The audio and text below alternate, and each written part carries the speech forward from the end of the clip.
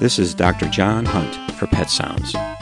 Allow me to spend some time with you discussing pets, pet care, and everything in between. With this Pet Sounds, I'd like to talk about veterinary acupuncture. Acupuncture is an old Chinese medical treatment which is part of the traditional Chinese medicine, or TCM.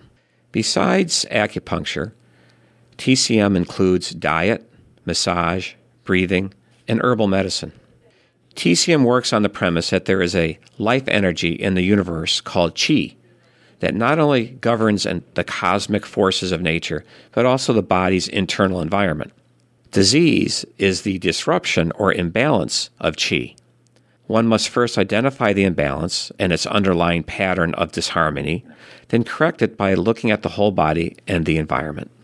Acupuncture plays a role in reestablishing harmony by stimulating energy flow, relieving pain and inflammation, and allows the body to balance its functions. And this is done by applying very small needles into the skin at very specific locations that align with a map of energy flow in the body called meridians. TCM is over 3,000 years old, so the map has been worked out in detail. But one must remember that the meridian points are not static. They can change due to illness, change with time, and temperatures. The needles are inserted into the points for up to 30 minutes into a calm patient. The needle will help regulate Qi flow and remove blockages caused by disease to the specific organs the meridian flows to.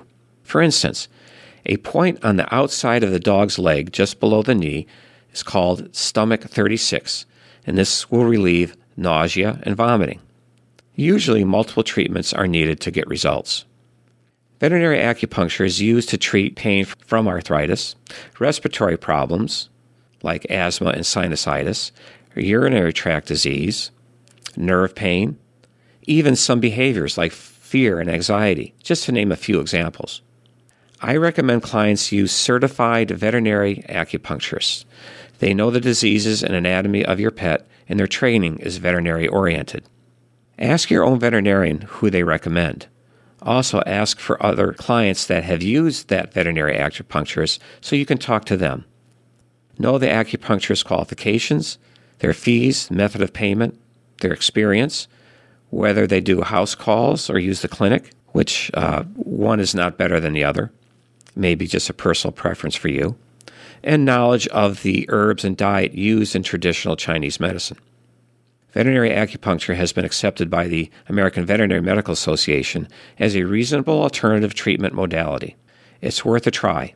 The patients I referred were happy with their results.